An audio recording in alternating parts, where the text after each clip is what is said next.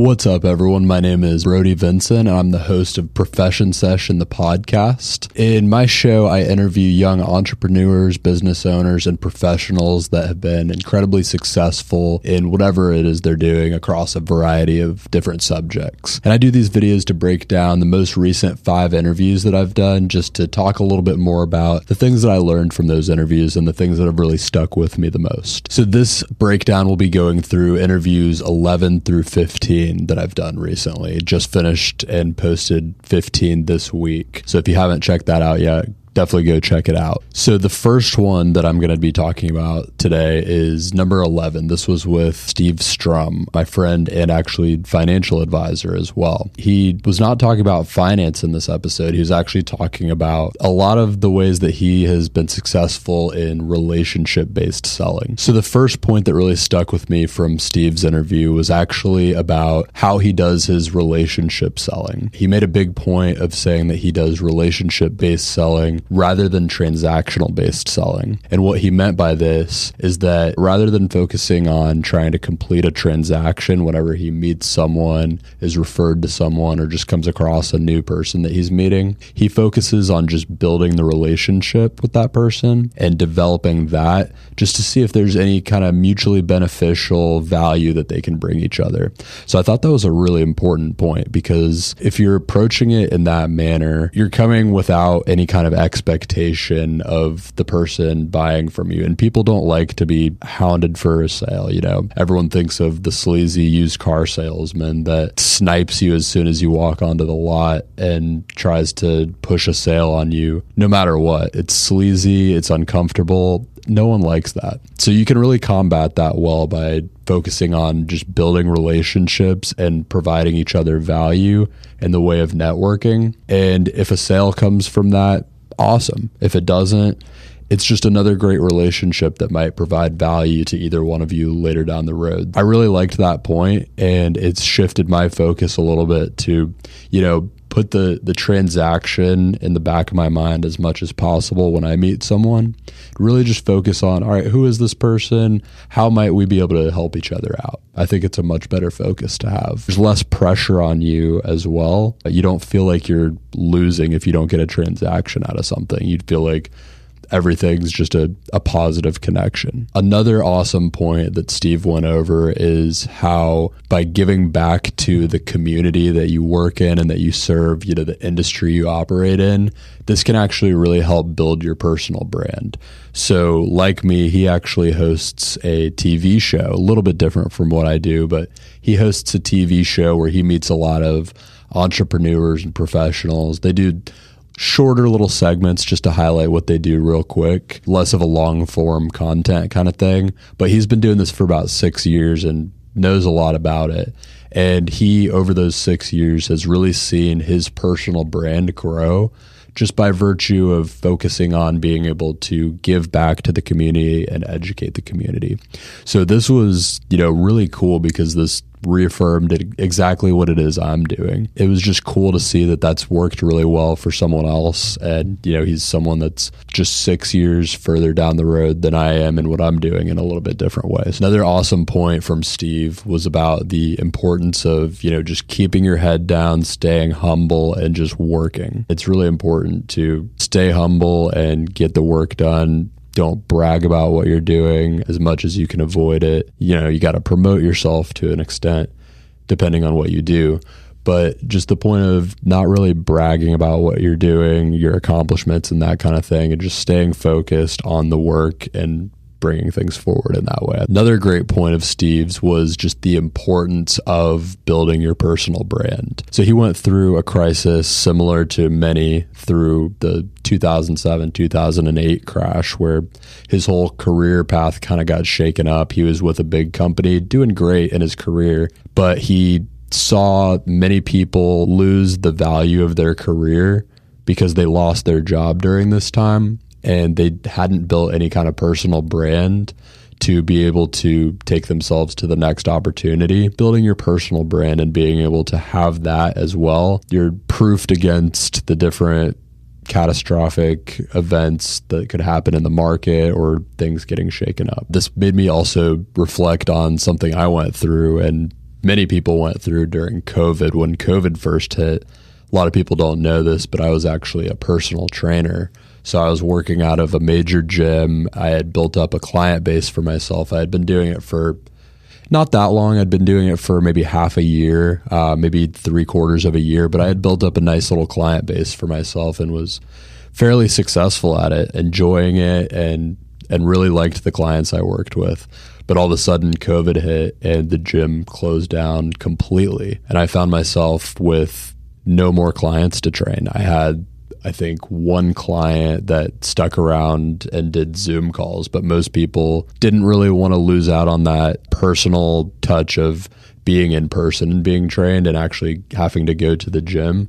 So all of a sudden I found myself pretty much without a client base, and I ended up actually going back to school during COVID and getting another certification after having already graduated with my undergrad that ended up, long story short, leading me into what I do today and feeling like I'm pretty successful and a lot more proofed against the market getting shaken up a lot.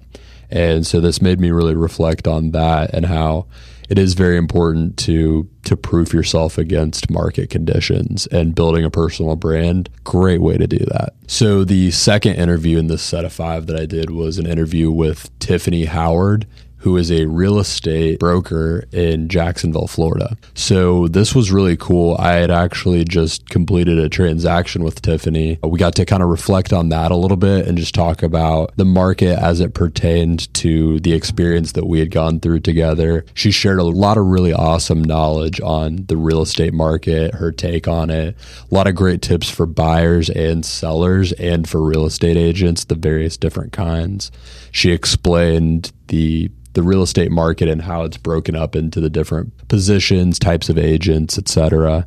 So this one was really cool. I didn't know much about it before I talked to her, and I learned a lot. So check that one out for sure if you want to learn about real estate. Very good base level, informative conversation on real estate there and the real estate market. One huge point that stuck with me from her interview was how there's just a lot of very high leverage ways that you can add value to a house before actually selling it. And when I say high leverage ways, that means things that you can do fairly cheaply that will add a disproportionately large amount of value to your house. One example that she used was just getting your roof replaced. If you can get an insurance claim on it, you're going to have to replace a roof anyway if it's damaged past a certain amount, depending on the legality of where you live. Florida is a good example. If it's 25% or more damaged, it has to be replaced for it to be insured. A lot of things like that where you can just go ahead and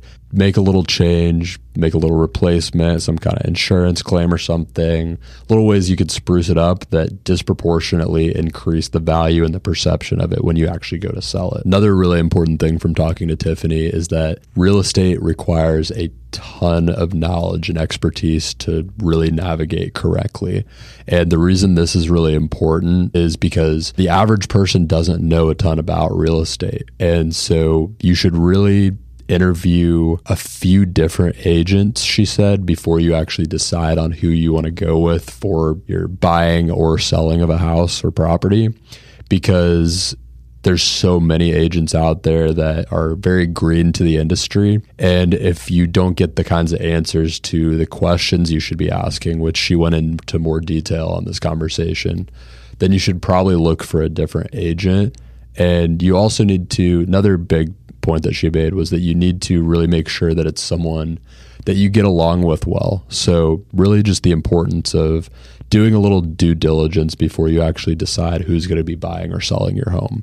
Because if you don't get along with the person and they're not knowledgeable, it's a very stressful, high stakes situation.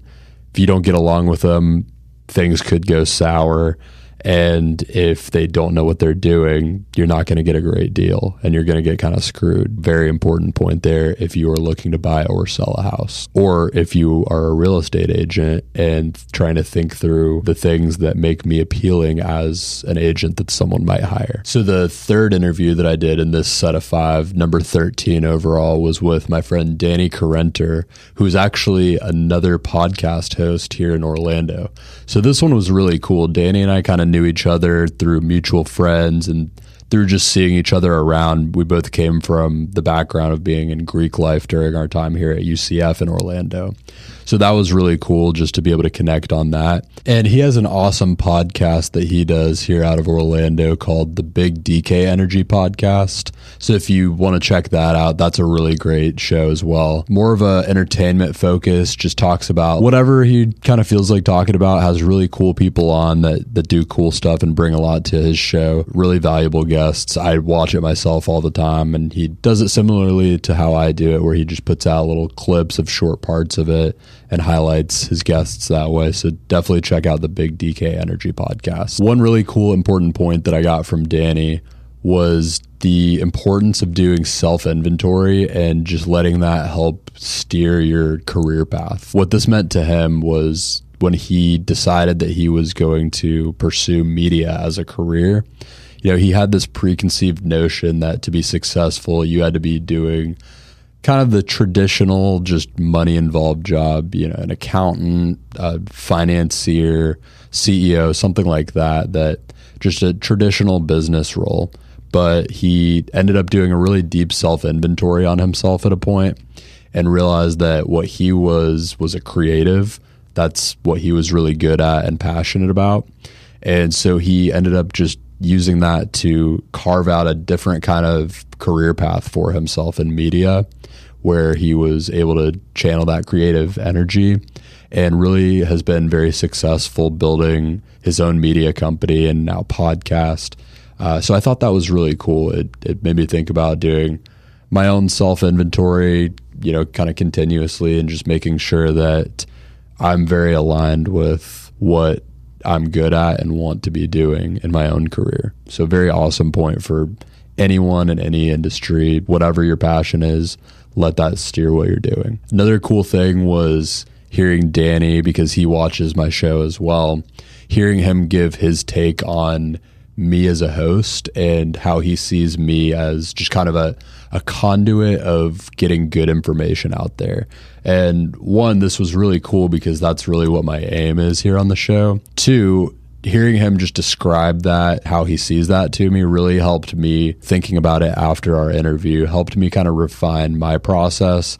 And it's led me to just do a lot more research into how I, as a host, can get better at bringing that great information out of people and allowing them to deliver it in an exceptional manner. So really just helped me double down on that. And then another thing that we talked about that was really cool, we went back and forth a lot on different notes on being a podcaster, kind of a podcast about doing podcasts, which was cool. Definitely check it out if you're interested in that. We get into a lot of detail with that, which is cool. And one really cool thing that stuck with me was just his guest selection process. He really tries to select guests that have, one of a few different qualities. One, if they're just a good talker and he thinks that they could talk well for a while, easy choice for a guest there. He also thinks of people who just make a net positive contribution on the world in some way.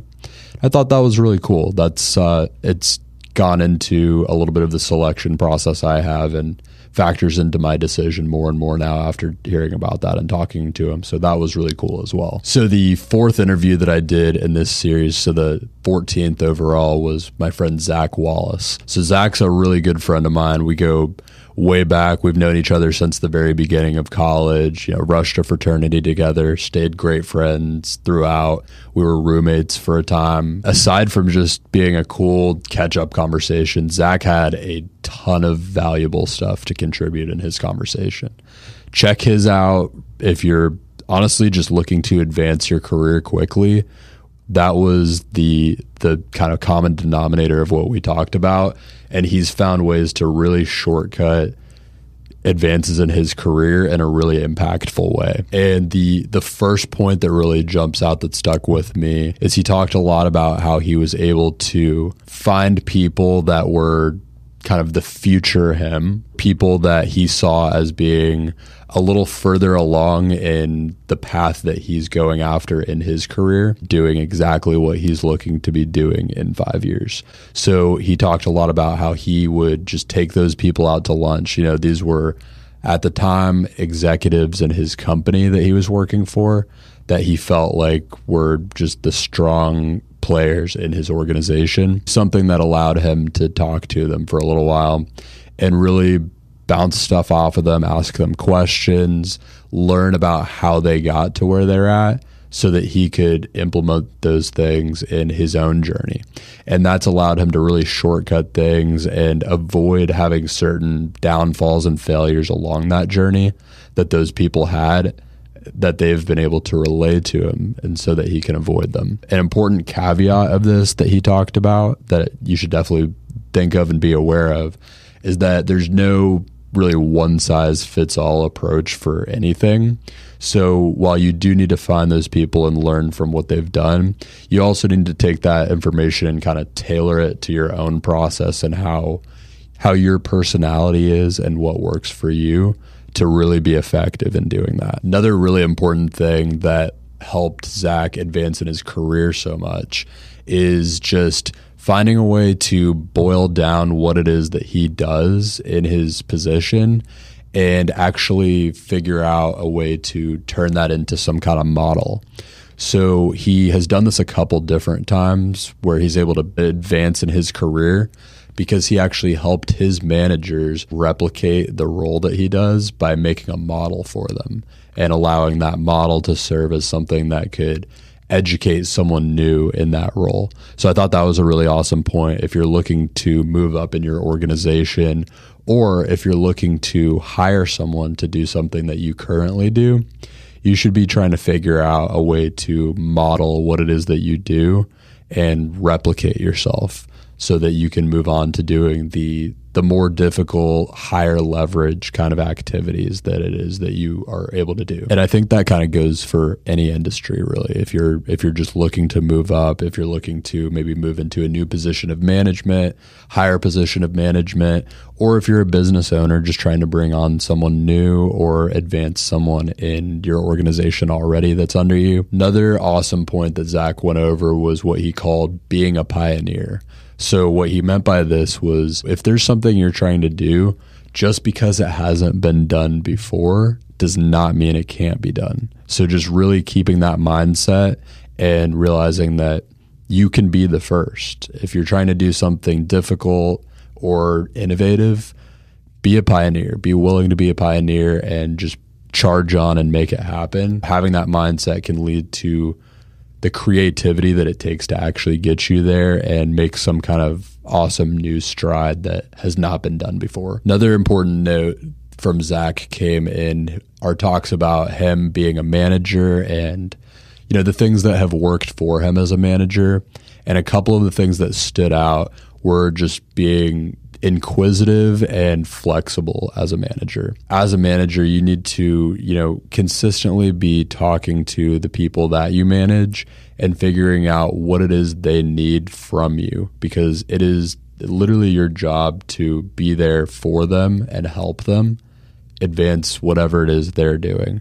And you're not going to know that intuitively, especially because everyone is different. So this note of just, having those conversations, figuring out what it is they need from you specifically as a manager to be able to best serve them, I thought was very important.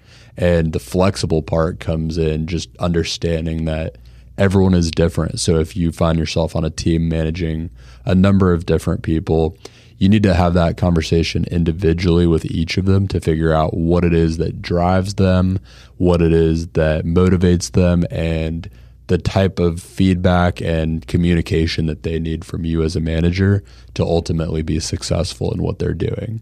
And, their success ultimately leads to your success as a manager and the organization's success, whatever it is that you're doing. Another note from Zach was that it is absolutely essential to find a driving force of some kind in yourself to be able to do what it is you need to do. A huge driving force for him was being able to meet certain monetary goals he had set for himself in a certain amount of time. And that worked really well for him. He mentioned that for a lot of people, specifically some people that he manages, that is more like, being able to support their family, being able to do certain things for their family. So this can come in all different shapes and sizes, a little bit different for everyone. But really, it is so important to just think about what that driving force is for you, what motivates you, and continually remind yourself of that so that you can stay reaffirmed in what it is that you're doing. This also made me think about what is it that is the driving force for me personally. And for me, it comes down to just leaving an awesome and powerful and impactful legacy as a business owner. I am passionate about business. That's why I do this show talking about business. And so for me, it's very important that I leave some kind of powerful and impactful and positive impact on the business world as a whole. That is something I'm constantly thinking of now, even more so. It really drives what I do and helps me be effective in it. The fifth out of this series of 5 interviews that I'll be going over is number 15 overall. This was with Chris Carvajal of South Edge Roofing out of Jacksonville. So he has this company. This is the main thing that he does, as you'll kind of find out if you check out the interview. He does many things.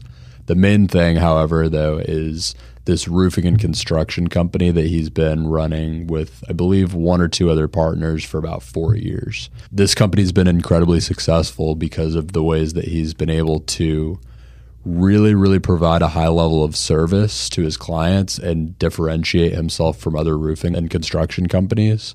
And also because he's very, very analytical in his approach of how he gets leads, measures leads, and tracks his ROI. The importance of tracking your leads and your prospects in a meaningful, important, and customized way to your actual company. That tells you a lot about whether what you're doing in the way of lead acquisition is actually working. So he has a number of different ways he tracks this. If you check out the episode, you could get more details on this. One of them is that he has separate phone numbers actually attached to the different paid ad strategies that he runs. He has those forwarded to his actual phone. So when he receives a call, he actually sees where that potential lead is coming from and whether they are a lead or a non-lead. That does a lot for being able to recognize whether his individual efforts are working and which ones are working best. And what that lets you do as a business owner is just double down on the things that are working and continue to elevate those to the top of your priority so that you can just continue to expand on what is working and bringing you the most success as a company. Another thing that was really important that Chris talked about was this concept of building a solid foundation as someone who's looking to be in the entrepreneurial space, building that solid financial foundation and allowing you to be able to go after potentially riskier and higher leverage opportunities that come across you without having to worry too much about whether they're definitely going to pan out. For example, if you come across some real estate investing venture that someone wants to bring you in on and you really don't have any kind of savings, it might be a little dangerous to pursue something like that because it's going to take some capital on your part. It's going to take some time on your part. And if for whatever reason it doesn't work out, you could be in deep trouble financially. Many people would not be able to pursue an opportunity like that if they had not set themselves up to have some kind of foundational savings that if something goes wrong, it doesn't work out, they can always fall back on, build back up, and then go to the next opportunity. Doing that in his life has allowed him to pursue riskier, higher leverage opportunities, not all of which have worked out, but many of which have worked out and have allowed him to really take things to the next level and the next level and be successful in his career just because he had that solid foundation that he went out of his way to build. Another really awesome thing that Chris and I talked about and related really well on in this kind of general conversation about entrepreneurship was just the value of being your own boss. And I want to give a caveat to this. I don't necessarily think this is for everyone, but it was just a cool thing for us to talk about. We both really related on this. For both of us, personal freedom is very paramount. That's a huge part of what led me to the entrepreneurial space in general, is having a high level of freedom and the ability to dictate my own schedule on a week-to-week, day-to-day basis, and for that to be a little bit flexible. He talked a lot about being able to spend more time with his family and go on vacations if he wanted to. And he has kind of been able to carve that time aside for himself because he put in a lot of hard work to establish the ability to do so. Another important note that Chris had to talk about was we had a conversation about whether or not you should try to find an investor for a new business venture, and also whether or not you should have partners in a new business venture. The best takeaway that I got here was actually that it depends. There's no clear answer, and it depends on the type of venture that you're going after.